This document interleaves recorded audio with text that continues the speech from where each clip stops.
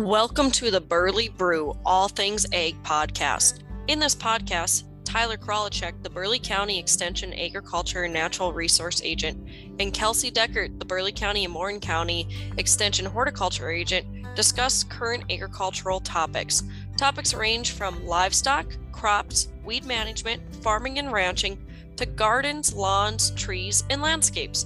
We hope to enrich your life by bringing you the timely, science-based information to apply in your practices.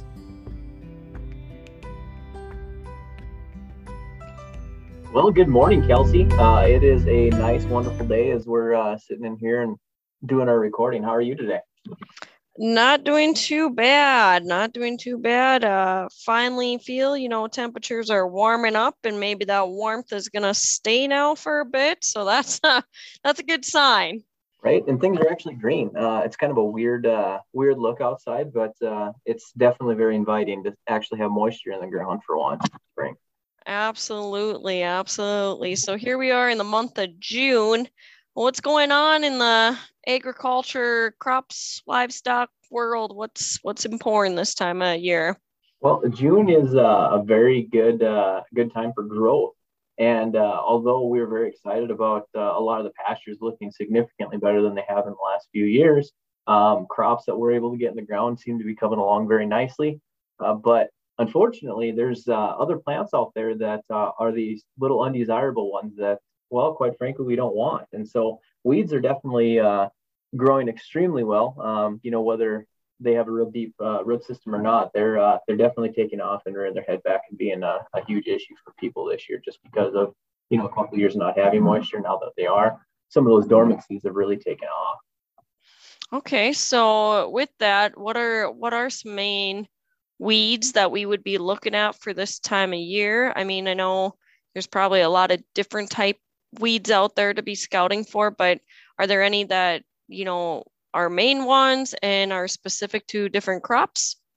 Sure. So, the main ones that we really need to focus on are obviously noxious weeds. Legally, we have to control those 13. So if you see any of them, you're going to want to make sure that you do control them. But just in general, I mean, normally this time of year between kochia starting to really spring up, I know wormwood's really starting to pop up in a lot of locations. Lamb's quarter, I haven't seen much of that yet, but I'm sure that's going to be right around the corner here real soon too. And those are mainly just stuff that you would see, at least lamb's quarter, more on the farming side of things. From a rancher's perspective, if you're out in the pasture or dealing with CRP or ditches, leafy spurge is definitely going to be a big concern here coming up again. Last year, I heard there was some really good control on it, but as you know, weeds have a tendency to pop up in areas you don't want them. So I'm sure those are some of the major ones that we're going to start running into here really quick.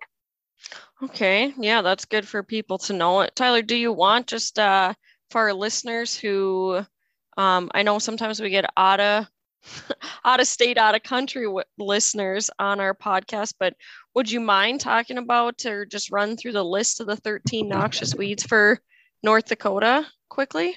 Sure, absolutely. So the ones that we're going to see more predominantly, at least things that I'm running into, are going to be Canada thistle is going to be one of the major ones. You've got leafy spurge. I talked about that a little bit ago. And then absence wormwood is going to be one of the major ones that we're going to kind of see, especially in our neck of the woods. Some other ones that we'll see mainly along the river. Purple loosestrife is a problem. Luckily, we've had some good identification, even though they're pretty flowers that definitely need to go. In terms of the thistle side of things, Canada was one I mentioned. Musk is another one that we have to deal with. So, knowing the difference between Canada thistle, Russian thistle, and musk thistle. Russian is not considered noxious, although that is definitely one that we want to kill. So, in terms of another weed family, you've got the three knapweeds, spotted, Russian, and diffuse. A little bit different in their overall structure, but definitely ones that can really take over, especially if you get into some of your pasture locations. Two more that typically are found in the range area are going to be Dalmatian toad flax and yellow toad flax. If you've seen these plants that look pretty similar to snapdragons, if you're a gardening person, it might be a toad flax. So definitely want to make sure you get a good ID on those. and if need be, kill them. And then the one I didn't mention before from a wetlands perspective, salt cedar. We've done a really good job, in the last 20 years of controlling that. I know there was a big time outbreak in some of those wetter areas, but that one can be a nasty bugger to deal with. So those are the ones that are listed. If you end up seeing Palmer, that's another one that, hopefully we never see, just based on the issues that we've run into. Palmer amaranth with control, it does have a lot of resistance to multiple modes of action. So, and the one plant that I guess we see typically in our county that's going to be pretty similar would be red root pigweed. But luckily at this point, we haven't seen much of it, but coming into June, especially towards the middle, we're really going to start seeing that stuff coming up as well. So those, I guess, are some of the major weeds that we deal with here. And I guess I could talk about dandelions, but that's more your world in horticulture. So I'll leave that one to you. Right. So mentioning that, thank you. I think, like I said, I think it's just good because, again, we get some listeners out of state, out of country. So we're focused on just knowing what those 13 noxious weeds here in the state are. But what are some of the control options then that we have out there? Well, it's going to depend on where you're at. Anytime you're using, and I'll reference chemicals mainly with what I'm looking for control, you got to make sure you follow the label, obviously, not just with, how much you can use on a location, but also make sure you're fitting the chemical to the right location. I know there's some really good products that work for wheat-like species or weed varieties that people have used in lawns. And I tell you what, you don't see a whole lot of issues with weeds, but if you do any kind of lawn clipping, residue capture to use in composting, boy, you run into some really big issues. So that's one of those things from a farmer's perspective. Yeah, it's nice that you have those chemicals. Don't use them, in some of those areas we're going to capture. Using the right product is going to make a difference. Using Milestone, for example, I know a lot of people have used those with like buckbrush and some other different types of woody species, or even, using it in a tank mix to help control things like spurge.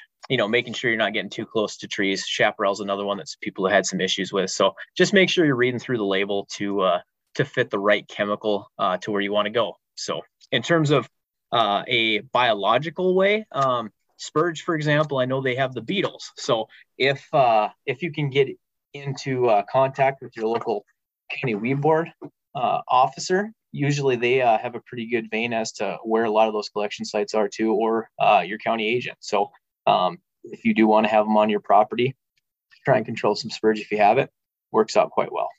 Yeah, and I'll just add in on you, just saying, making sure to follow the label and stuff. Obviously, it is something we see with producers and stuff, people using ag chemicals. And when I say ag chemicals, I mean products that are labeled for crops and not lawns. Because they do know it kills weeds, but I just want to remind those listeners out there, if you are doing that, you are using that product illegally. It is not labeled there. So just know that you do need to make sure it's labeled for the area you are trying to control weeds in. So you just mentioned some insects that obviously are biological control, but at this time in June, I mean, are we scouting for some of those little insect pests in our crops, and like which ones would we be looking for going into this growing season? Sure. Well, anybody who has livestock, or especially horses, it probably has either some fields of alfalfa on their own, or they've got a guy that or a gal that they work with to get some. So if you are raising alfalfa, the weevil is really going to start. Luckily we had that cold snap. Try and be positive with that, historic blizzard that we just ran into in April. So it's cut down some of those degree days that, or some of the heat units that the alfalfa we will need to really surge in population. But we definitely want to, say middle of June, and depending on if you've had outbreaks before, go out and scout your field. So whether you just go out there and, take a net and try and catch them, or even just, cutting off a couple of alfalfa plants and even going on the hood of your pickup and just shaking it out and seeing if you have the weevils, will be pretty big to make sure of, do you need to have corrective action or not? But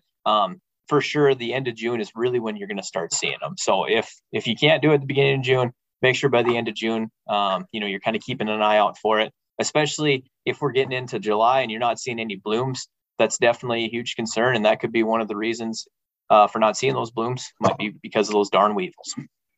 Is there any, like, Tyler, could you give just a small description of what those weevils look like? Just again, if people, I mean, obviously, if they're questioning an insect, they should always contact their local extension agent to get identified. But is there, are they hard to identify, or?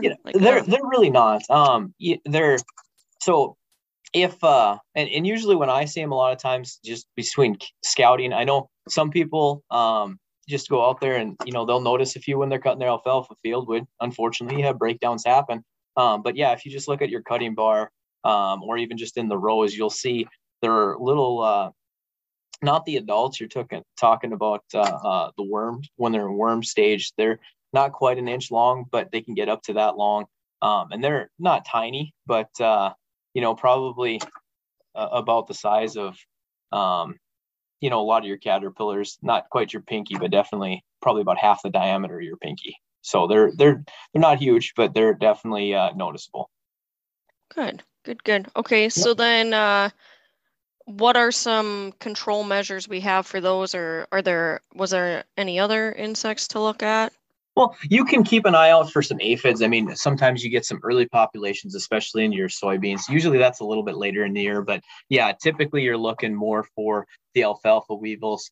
Last year we had a couple of other different bugs that kind of came out of nowhere that hopefully we don't run into this year. So just with, some of the heat units we had last year and lack of moisture, but we'll see what we run into. If nothing else, definitely want to scout your field and see what you're running into, because obviously bees are a beneficial insect, but if there's something else out there and you don't know what it is, definitely want to make sure that you're looking for it. But the biggest thing that we're going to want to do, if you are scouting, if you see one, I wouldn't worry about it. It's not a big deal. Now, when you run into a population where you start seeing your alfalfa actually start to decrease, turn brown, then that's the time when you might need to get serious about buying some kinds of insecticides to go out there and take care of your problem. So we do have a couple different models that we can use to help you with determining not only what the value of your crop is, but what the level is that you're going to need to go out there and spray. And if by chance you hit that threshold where spraying is an option or a necessity, things like Stallion, Warrior, or a couple different types of insecticides that you can use that work extremely well. The other thing is too, if you don't mind cutting early, a lot of times that sunlight's actually going to end up killing off the larvae. So a lot of people do is they'll just end up cutting early and then, rolling over those rows to make sure they get a good kill. So it just kind of depends how late in the year, how late in the maturity of the alfalfa, and then also how big your population is out in your field. Anything for those aphids then? I mean, you're going to use some different types of, a lot of times they'll try and use some organophosphates. I know that's kind of a hot button issue with a lot of people using those types of insecticides, but there are different types of pyrethroids that are out there and available for controlling aphids as well. So biggest thing is just identification. And once you figure out what kind of bug you're dealing with, then we can kind of pair up what the best recommendation for chemical, if that's what route you're going to go to use. Okay, so anything else to add, or just summarize that June is the month to start scouting weeds and insects? Well, it's definitely a good kickoff point. And, like most of your weeds, and hopefully some of the people, if they're doing a burn down application before they end up planting, some of your later crops, whether it be flowers or, some soybeans, if you're getting it in late, just making sure that you're trying to get on those weeds before they get too tall. A lot of those troublesome weeds, when you get them when they're small, under 4 inches, you got a pretty good chance of success for killing them. If they get to be a foot tall and, start to pop a seed head, that's, definitely you can still control them, but it's a lot harder. So, getting after it and seeing what you're dealing with is going to be crucial with your spray applications, especially with how expensive those chemicals are these days, to make sure that you're being effective with what you do out there. Perfect. Okay, well, let's shift gears and we're going to jump into kind of the hort world. And to start off, I actually want to talk about winter injury or winter kill or winter burn, however you want to talk about it, on our evergreen trees. The reason I want to talk about that is I continue to get calls about this. And like we've talked, I think on previous ones, we've had some really unusual weather patterns. I don't even know if you'd call them pattern, but a very unusual spring, one for the record books. And it's definitely impacted our evergreen trees. And mainly it's very noticeable on our spruce trees. Yeah. So to get started, how do you know if it's winter injury? I mean, yeah, obviously you want to know, what do you do, but like, how do you identify it as winter injury versus a disease or something like that? Right. And so like winter injury, its symptoms are going to be really apparent after our snow melt, kind of when we start seeing those rise in temperatures and stuff. And so I like to tell people with winter injury, there's not really a set pattern to how it can fall on your tree.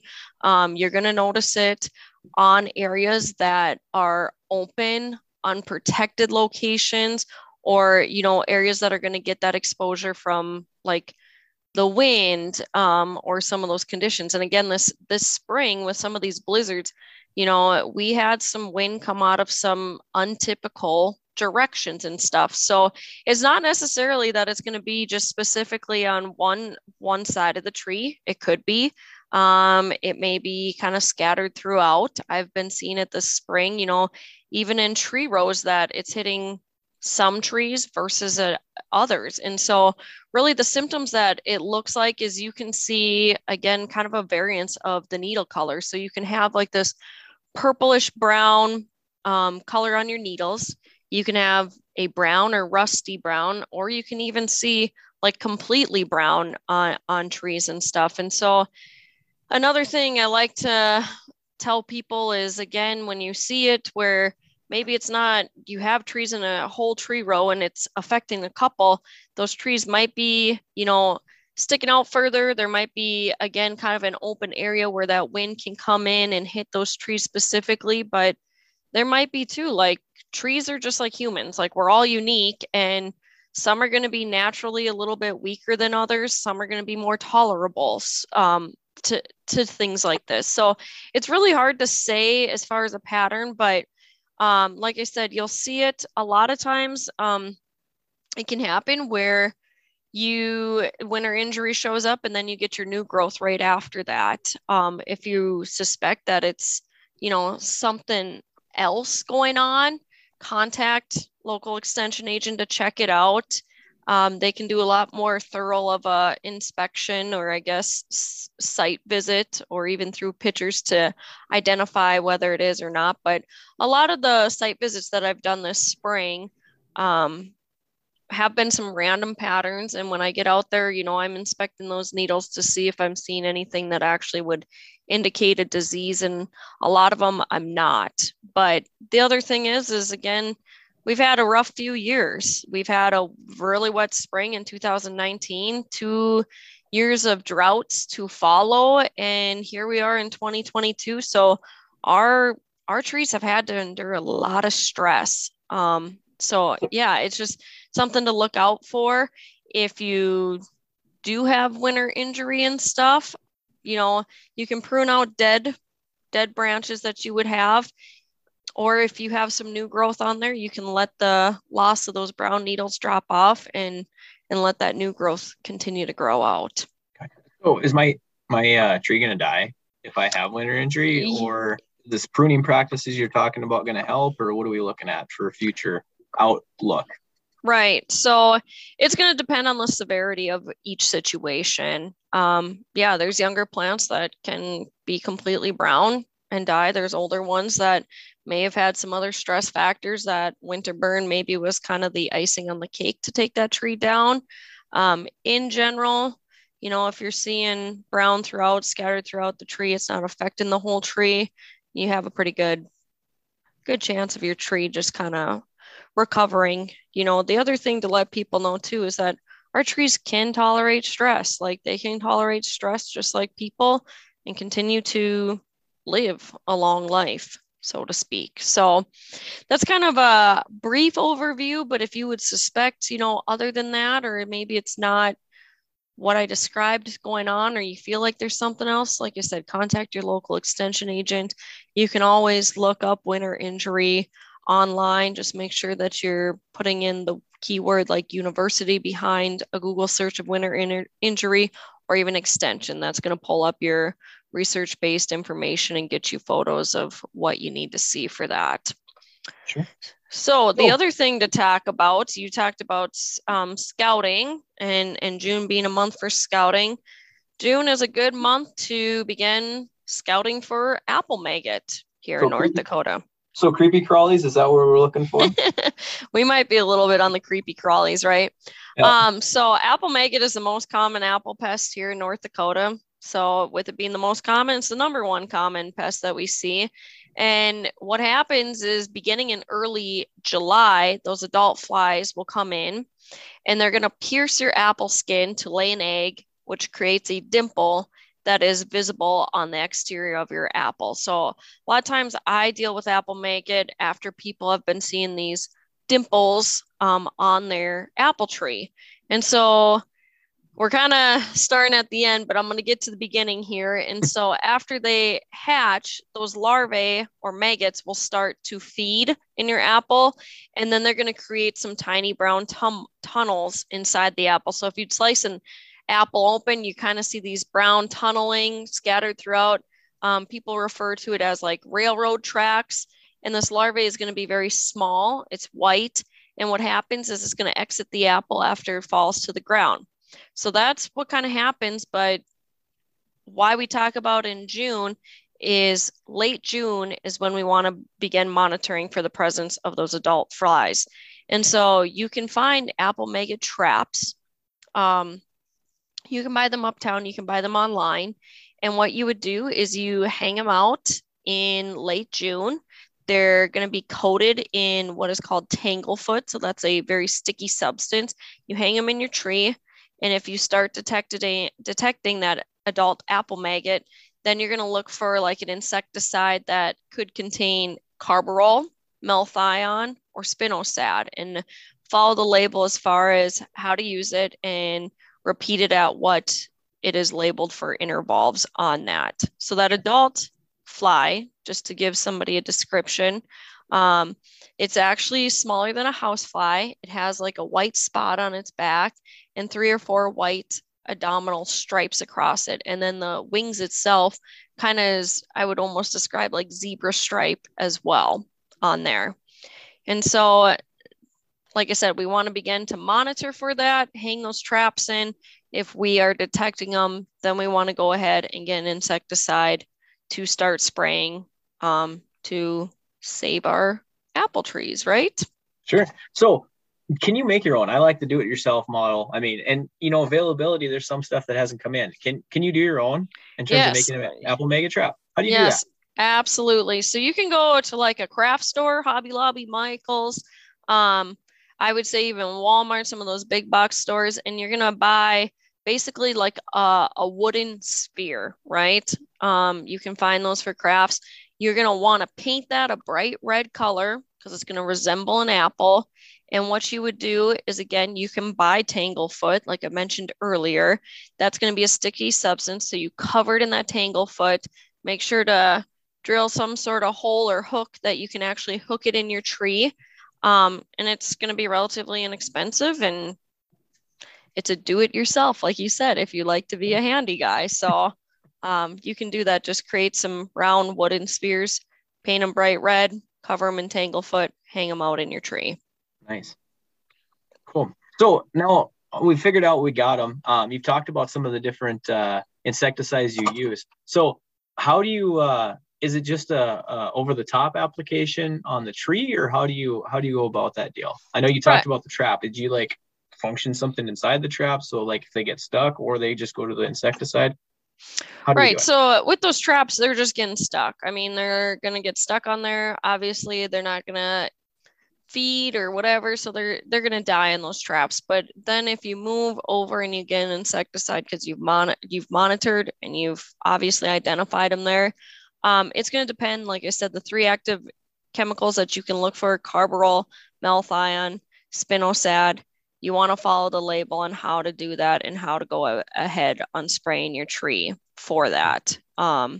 So timing is essential, and that's why late June we want to get those traps out, because like I said a little bit ago, is the beginning of July is when those adult flies go in and start laying eggs. So let's get after it and let's hopefully save some apples this year. Sounds great. Kelsey, is there anything else you wanted to add for the horticulture side of things? Nope, that is all I got for today. So if you are good, Tyler, I guess we'll just thank our audience and hope that you guys continue to listen in on future episodes for the Burley Brew, all things ag. And yeah, that's all I got. Anything else? Nope, that's a wrap for me too. Thank you, listeners. We appreciate your involvement. All right, have a wonderful day. Yep, take care. We thank you for tuning in on this episode of the Burley Brew, All Things Ag. We hope you will listen in on future episodes. If you have any questions or would like more information, feel free to contact the Burley County Extension Office at 701-221-6865.